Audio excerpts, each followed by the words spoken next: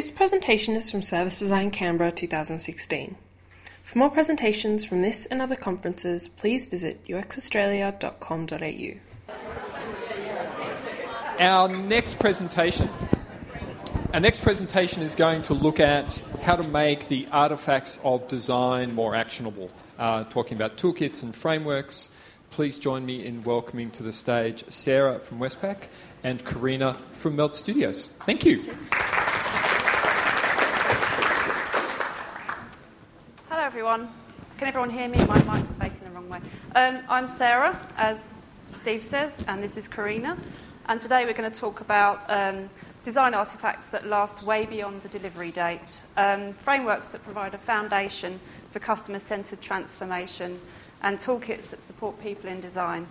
We're talking about the tip of the rainbow transformation cake as shared with by Jess. Just wanted to find out who you were in the spirit of customer centricity. So hands up if you're a hands-on practitioner in the audience. Most people. Hands up if you're in-house. Agency? Other? Okay, cool. Thank you for that. So Karina and I have been working on these kind of initiatives for about 3 years on and off. And earlier in the year we started to realise, when we were reflecting on what we've been doing, that there's some commonalities, and we thought maybe we should share some of the pleasure and pain we've been through to save you the effort. So I guess when we're thinking about design artifacts, often we focus on the capabilities and the solutions that are being delivered. What we're suggesting, in order to lengthen the life cycle of the artifacts, that we focus on the problems we're trying to solve and the intent behind these service experiences. In that sense, they become a reference book, and they become boundary objects to align people's thinking. Oh yeah, sorry, it looks different. Yeah. Okay, sorry, it's been updated. I didn't recognise it. So what we're going to cover today is... She's ahead of the game. So what are the factors that surface the need for these kind of toolkits? That's organisationally and externally.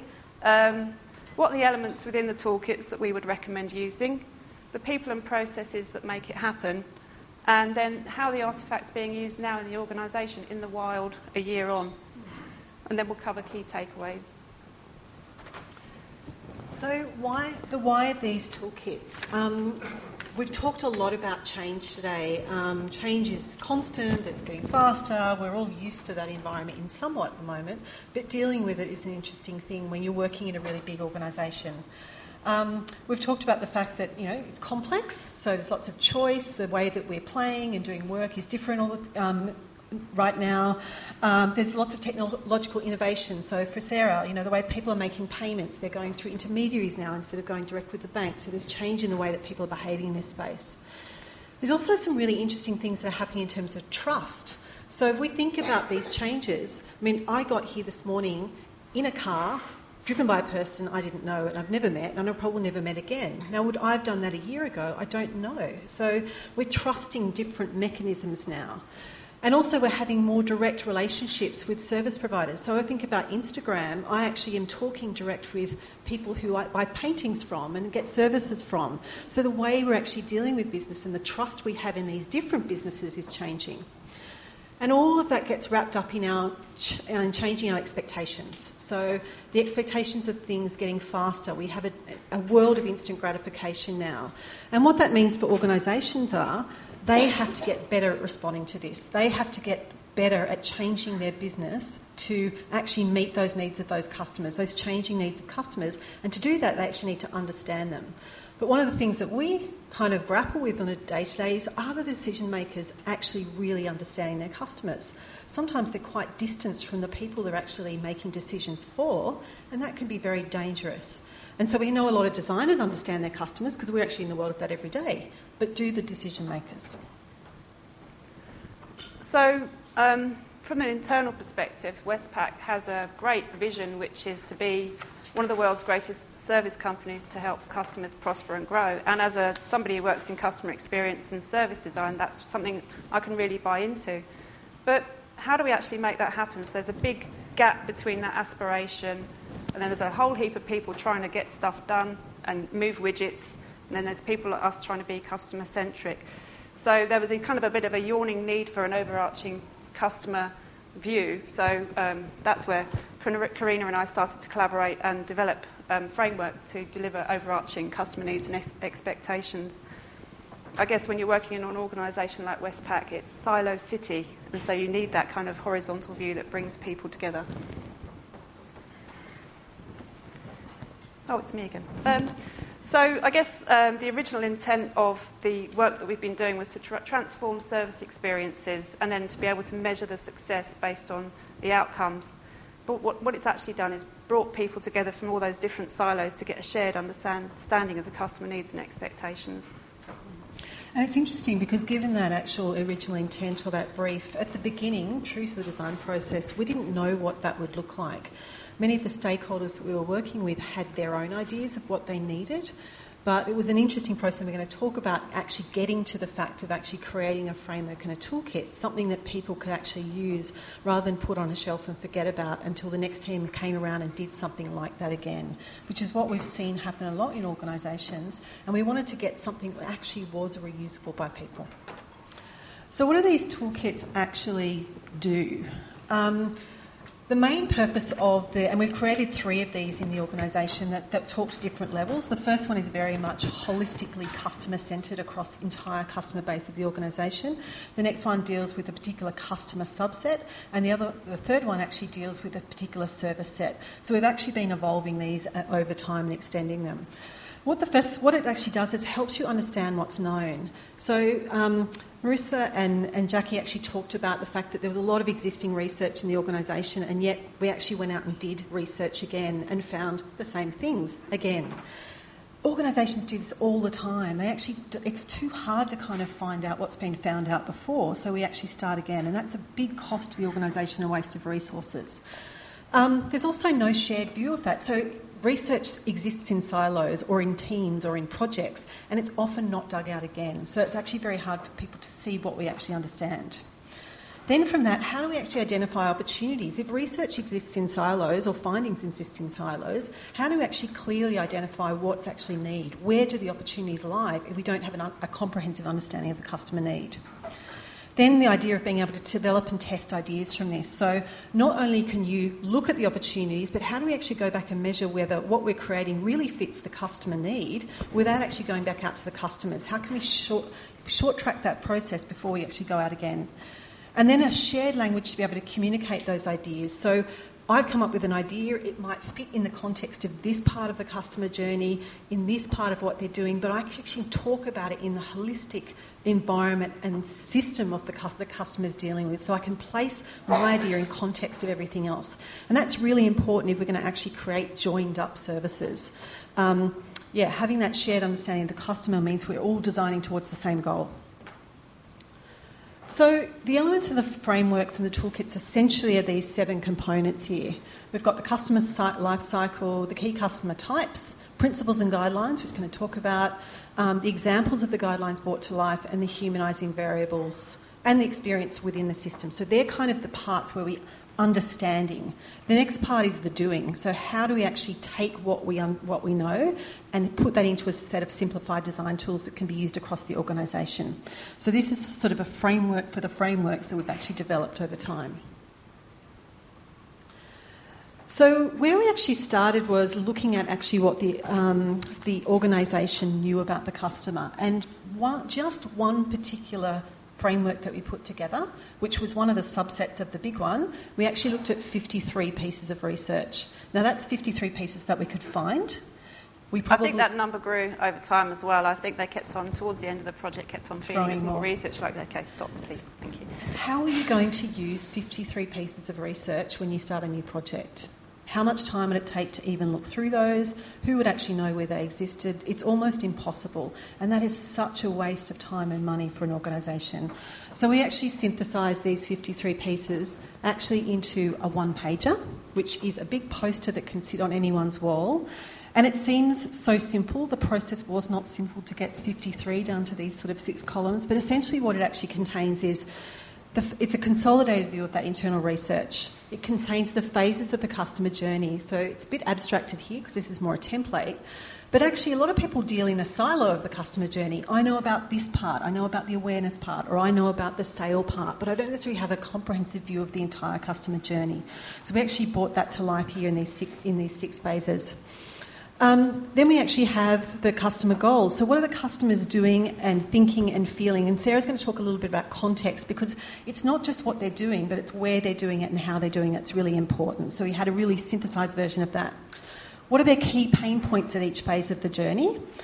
What would that future experience be like? So if a customer actually said and articulated what that future experience might be like, what might they say? So what we actually created was kind of fake customer quotes about what their experience might be like in their words from the future. We also had some principles, which were what's important to the customer at each of these phases, and we got that down to a word.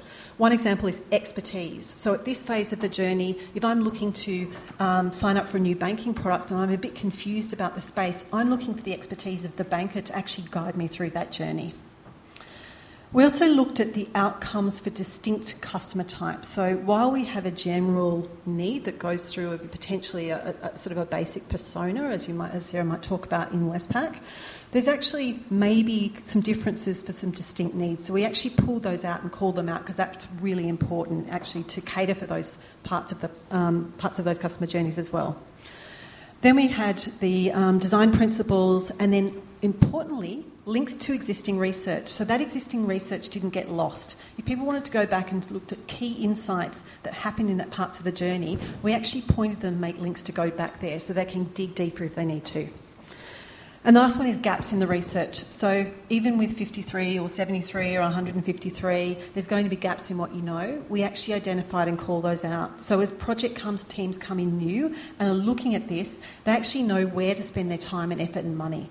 So we did some further projects on with this, and we actually pulled our research down to even a number of days because we said we just need to focus on X, Y and Z because they're the parts that we don't know. So that's really a view of the kind of highest level part of the toolkit. Then for each sub-phase, we created a much more detailed analysis of what's going on. So teams could actually take these pages and start to work with them as tools. So just on the fact that looks quite simple based on the fact it was 53 plus pieces of research, a stakeholder asked me for a copy of it. I sent it to him and he said, have I got this right? This is a 9-page thing. I'm like, yeah, no, it is. It takes a lot of work to be this simple.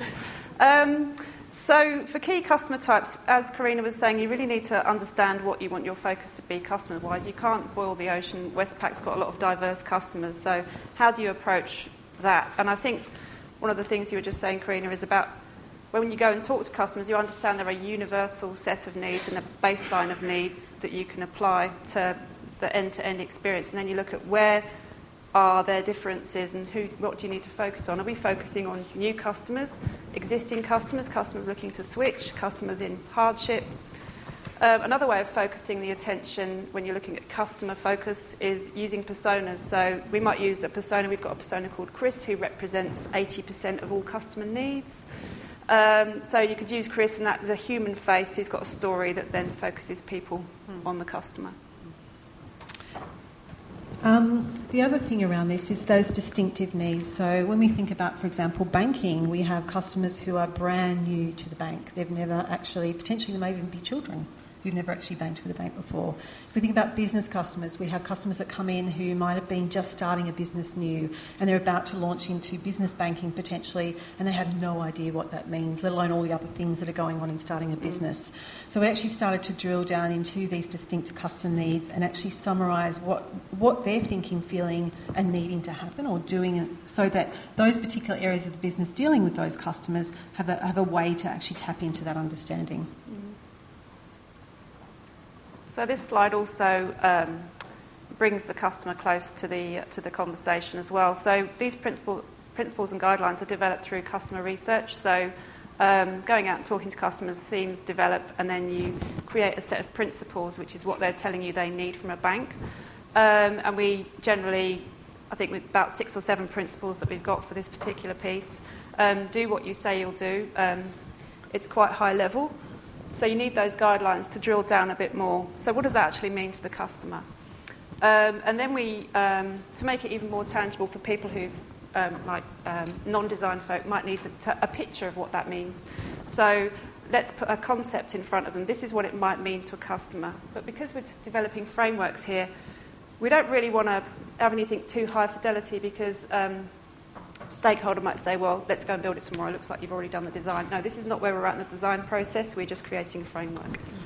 Yeah, and the stakeholders love to grasp onto anything that seems tangible. So we did as much as possible to stay away from the tangible. We fought against it actively, because it was like, now what does that mean? And that's where the design process comes in after this, is you have to work out that. The interesting thing about these guidelines is this is the thing that's about being actionable. So you should be able to actually, from the guidelines, start to design from them. So they should be guiding your design, but then also using those guidelines to come back and measure. So did what we design give me confidence that you have followed through with my action or request? If it didn't, why not? Maybe that's an area we need to look at. So we'll talk a bit, I'll get onto the toolkit part of it in a minute, but we had to be very specific about making sure that these were concrete and could be used. And it's really important in terms of the language that you use that actually comes to fruition. So this slide's for Diane, contextual lenses. Bringing the customer close to the design process, what we're looking to do is think about the variables that the customer might be experiencing when they're in any given context. We've got location in there. I mean, maybe we should say travel as well. So a couple of examples in banking that we might think about different emotional contexts or variety would be, I transfer money into my savings account after every payday. That's twice a month, on the mobile, on the bus. It's not very emotional. I want it to be quick and easy. In fact, it probably could be easier. And then we have I've lost my credit card. This has never happened to me. I don't know what I'm doing. I don't know who to contact. How do I find out what I'm doing? Those two things happen to our customers every day, and they're quite different, but they are very different emotional variables. So it's important to keep those things in mind. Yeah. And how actually we had people use these was with the services that we were designing, we actually had them map them against this. So what is high emotion versus lower emotion? High complexity versus low complexity. And you started to add variables on a scale to these, so you can actually really understand what you're designing for, because not all services are created equal when you actually apply these human variables to it. And that's what we called them, the humanising variables as part of it. Things that I'm doing all the time, I repeat, so they're easy for me, whereas if I'm doing them every 6 months, like actually notify of overseas travel, some people just got on the phone because I can't find it in the app, it's just too hard, and that's where the call volumes go up. Or things like, I actually need to close the accounts because someone close to me has died. Well, I hopefully don't do that very often. So how do I actually go about that? And that's a high emotion thing. So I need to be sensitive to the situation. It's quite complex. There's usually a lot of accounts involved. So that's a very, very different service that we're designing there to something in terms of transferring the money across. The next one is around customer experience in the system. And I think it's, for most of us in this room, this is a no-brainer.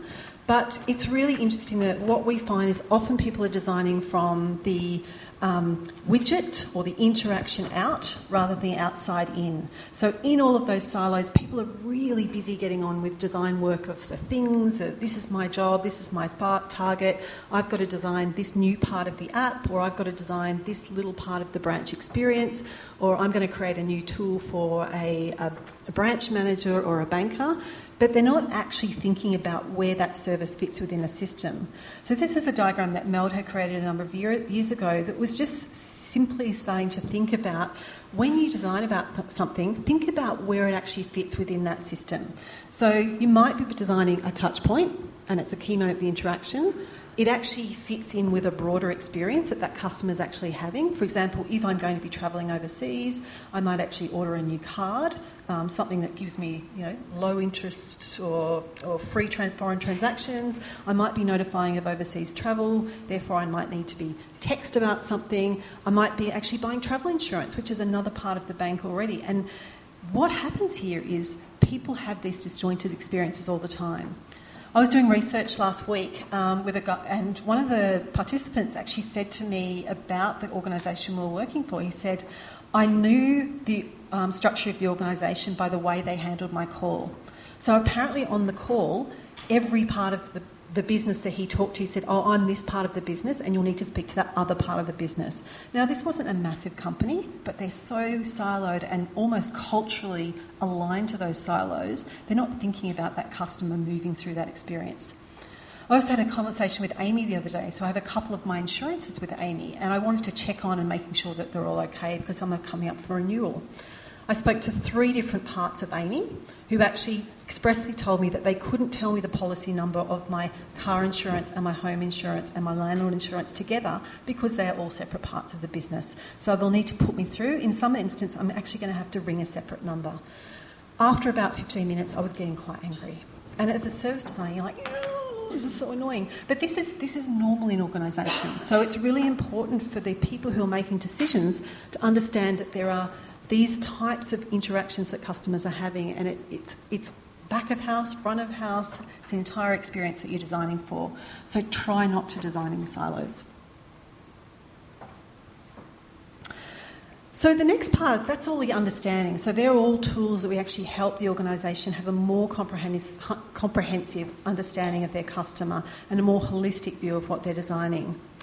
What we actually then did is create a set of simplified design tools for the organisation to use to start to think about applying everything that they learnt into designing their own services. Now, these are a bunch of canvases, as Jess showed us one this morning. There are many of these types of things out here, but we expressly designed them for Westpac with the principles and all of the learnings that we'd actually taken embedded in them, so people didn't have to go and find something separate. What they've been designed to be is democratic, and in a way that they are a bit Fisher-Price. So they're not necessarily designed for designers, although designers do use them in Westpac. We wanted non-designers to start thinking about designing services in a human-centred way for their customers. So they were essentially designed to be used by non-designers in the company as well. They're also used to start to have the right conversation. So let's start talking from the customer in rather than the widget out. So we actually enable people to use these in workshops just as discussion tools to put them up the wall to say, let's think from the customers first, let's not necessarily think from the KPI first or the business goal first. So the main elements of these, the top one here is capturing their own current state service journey experience. So this is where we gave them some very quick pointers about actually how to go out and talk to customers, start with the toolkit, but then create some additional complexity and nuance based on some customer interaction. So you could see here that they sort of hand draw and hand write onto these types of things. We also had editable PDFs for them to use as well. And they also captured in here not only customer interactions but staff interactions and system interactions as well, so they had a complete view. The next one is how they can actually use the principles to transform that service. So here where we saw the smiley face started and it went down, customers not feeling so great at that point in time, how can we actually use the principles to redesign that service? So if we think about use what we know about you, or use what you know about me, how does that apply to the experience that we're trying to design? So we actually had them thinking about that from a principal experience. The next one down the bottom is, okay, well, based on that, what would that future state experience be? So it's the remapping of that future state in a very simplified way. And I think the most important part of this then is the enablers. What does Westpac need to do in order to enable that experience to come to life?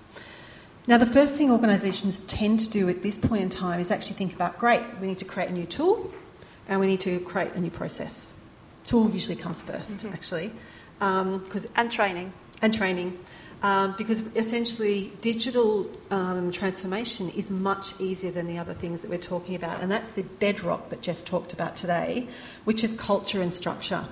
But what we actually did in this is actually saying we broke that up into those 4 areas so they couldn't ignore it. What do we need to do from a tool perspective? Great, we've got some great digital things going on, both for customers and potentially for staff. What are the processes we need to change? But oh my goodness, what if we start to talk about things like KPIs?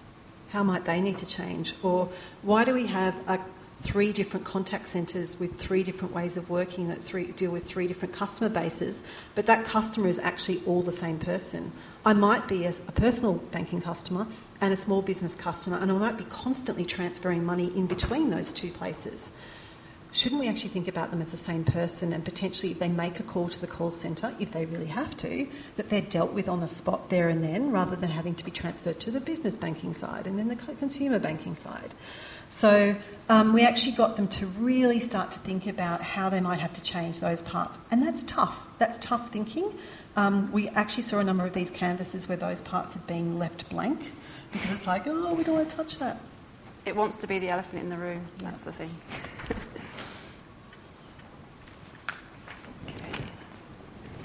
So, who's involved?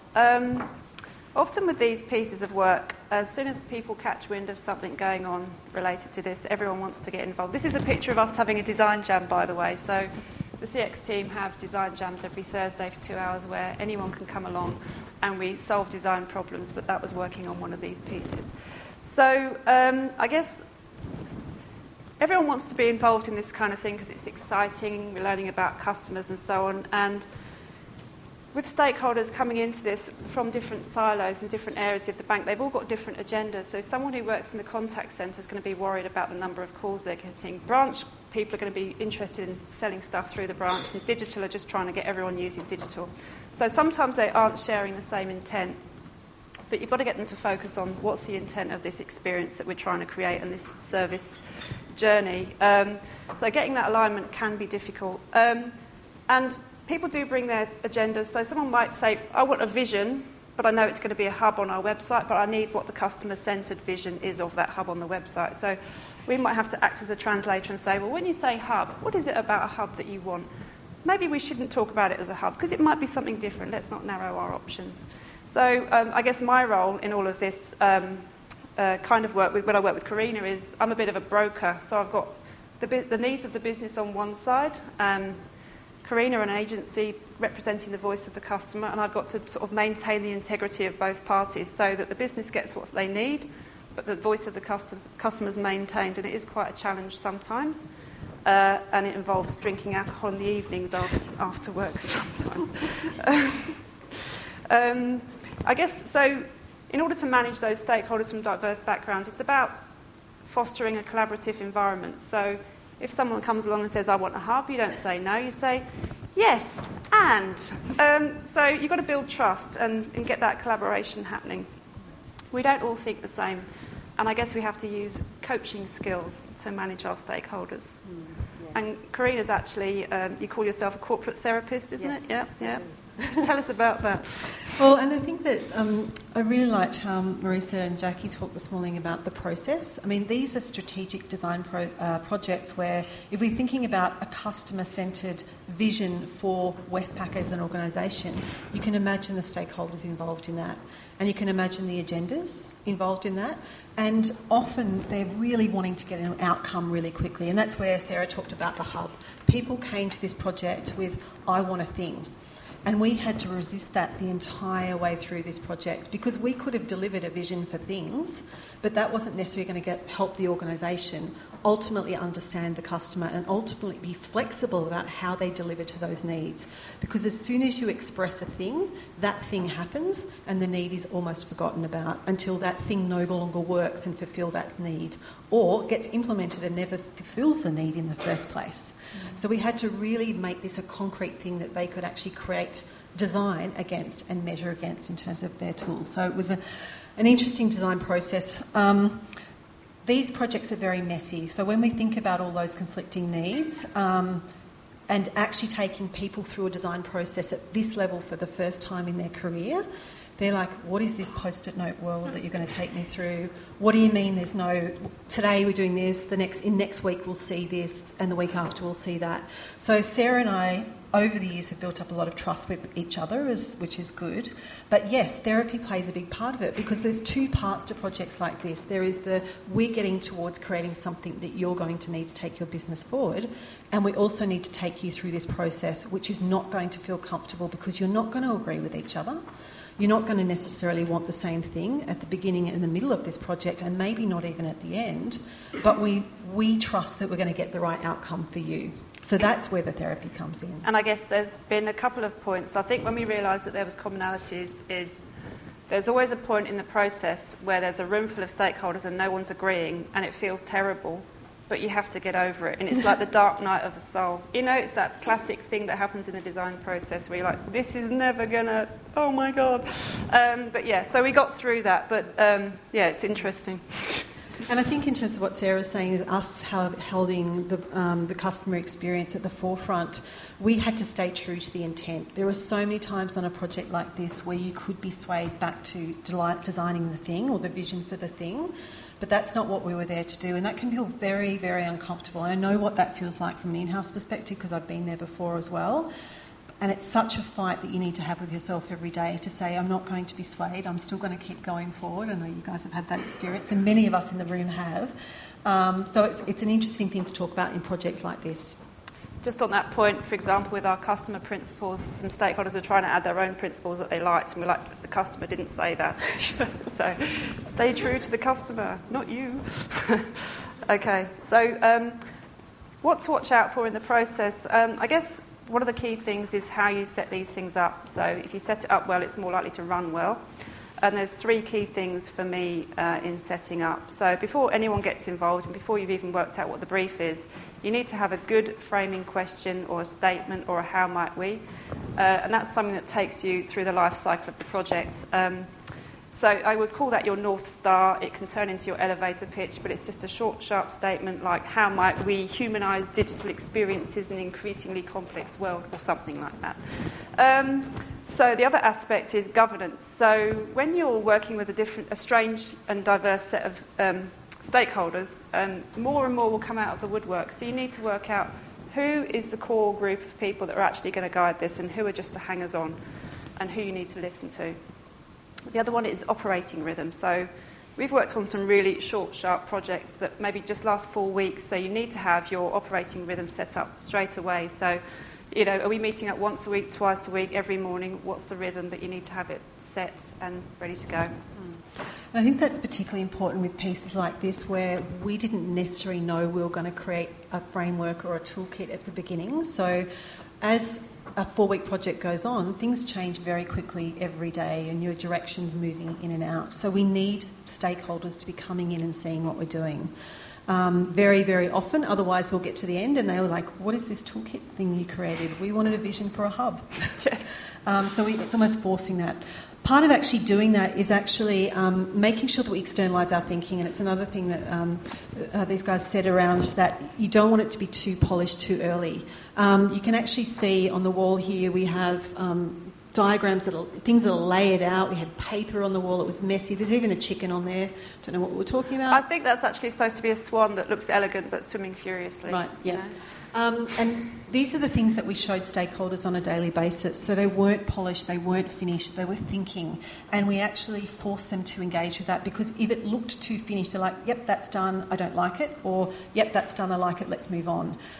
So we had lots and lots of rough things going on at this point in time. And what it meant is these people are really busy. I mean, sometimes they're going to walk past at 7 o'clock in the morning when we're not there. So it needs to be somewhere near where they are so they can actually engage with it on an ad hoc way.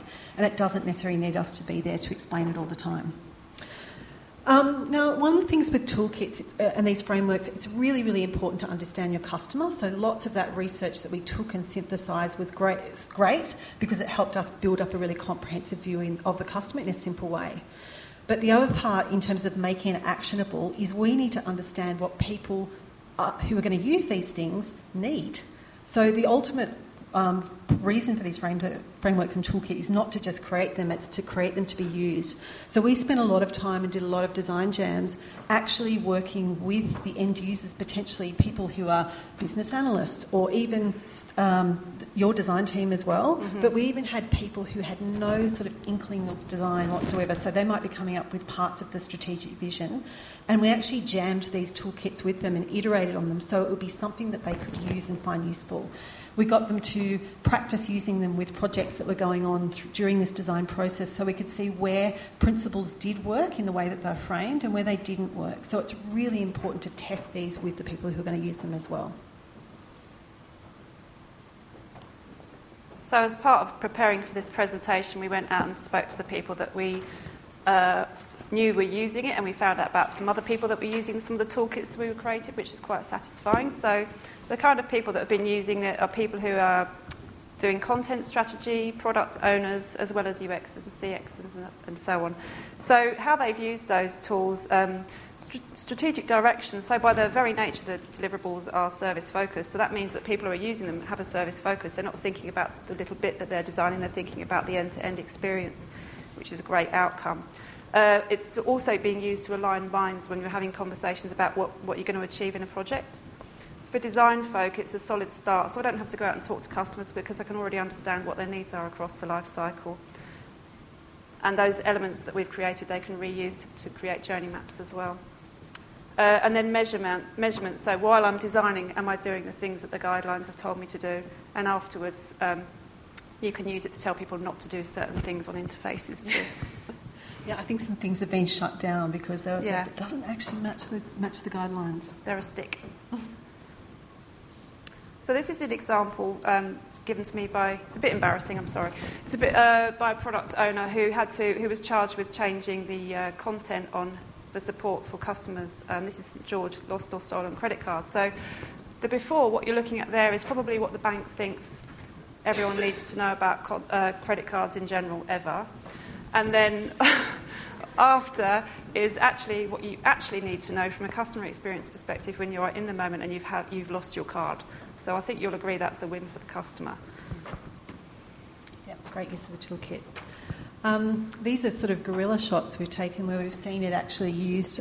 This was a blueprint piece that was actually going on, and you can see that the team here working, they've actually cut pieces out of it and used it to help them understand the phases of the customer journey, and then are using it as guiding and framing those parts of that design. It's really interesting that many of this team had no experience with this particular customer set when they walked into the project, and they actually said within a couple of days, because of that toolkit and that synthesised research, they could actually get up to speed in terms of starting to do ideation. So that's really amazing when you think about before what would have happened is actually they would have gone out and done more research. They may have done some desk research, which is reading through the existing research, but would they have read through 53 pieces in 2 days?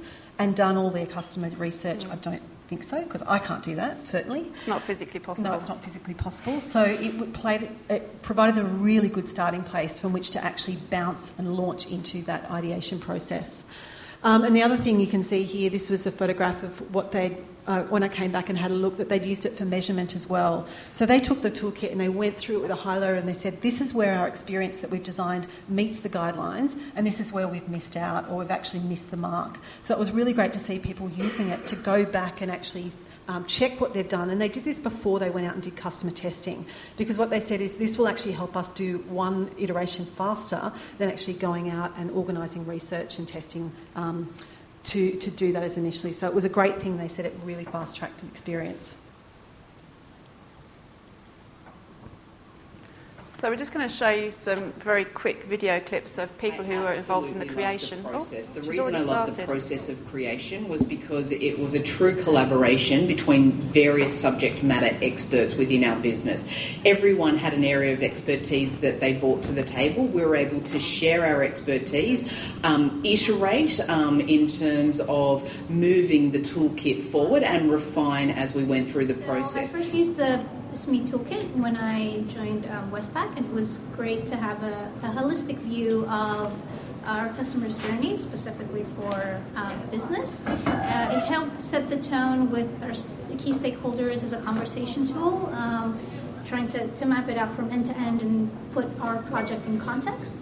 And so to me, it's a great artifact because it told me about the customers, but also what we as a bank need to focus on in terms of what to deliver to the customers. And this is where the service framework has been really useful for us. We're able to communicate as a team a consistent voice on what those principles are, and then facilitate workshops and ideation sessions with stakeholders to create opportunities to deliver on those guidelines and principles. Then, much further into the project, it was a way to refer back really and see whether, after going through multiple rounds of prototyping and iteration, was a benchmark really to see if where we'd landed was still true to the capabilities and the customer needs defined by the toolkit.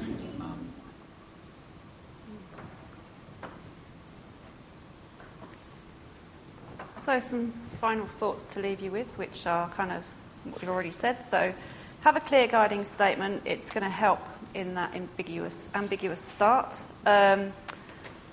Focus on the need or the problem, not the solution. If you focus on the solution, then you will be having an artefact that is last year's news.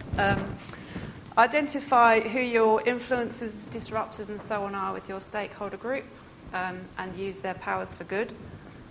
Don't say no, say yes and establish an operating rhythm.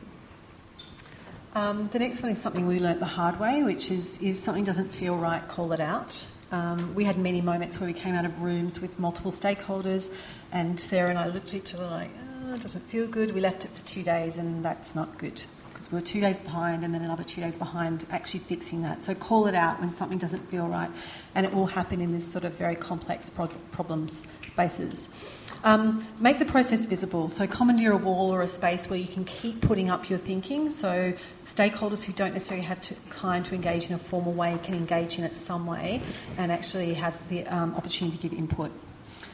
Stay true to the customer voice. So as I said, it's very easy to get sidetracked into the solution, but in this case it wasn't necessarily helpful. We had to stay with the intent and actually getting that customer's voice across.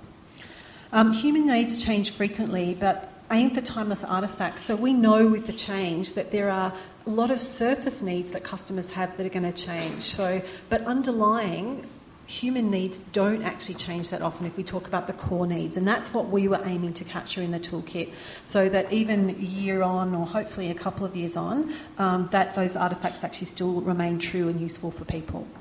But in saying that, have a plan for post-artefact delivery.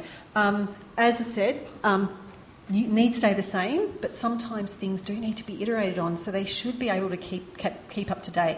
So we've been playing with things like making this digital so people can keep adding their research to it, or having some kind of ownership over it, so it's somebody's job to potentially keep these things up to date, a champion. Also a plan for distribution. So how do people find out that this type of thing is available? How do you actually communicate it out into the organisation so it does get used? I mean, I think for us it's been lucky because it's been handed round to various people, but it'd be great if that could be made formal in some way. And the last one is simplicity. I think that one of the real values to something like this is that it wasn't 550 pages of customer research. It was posters and templates and things that people could actually use and engage with in a really quick way. It's tricky to get that balance right because you don't want it to be so simplified that it's not usable, but if you get that balance right, it's going to be something of value. That's it. Thanks.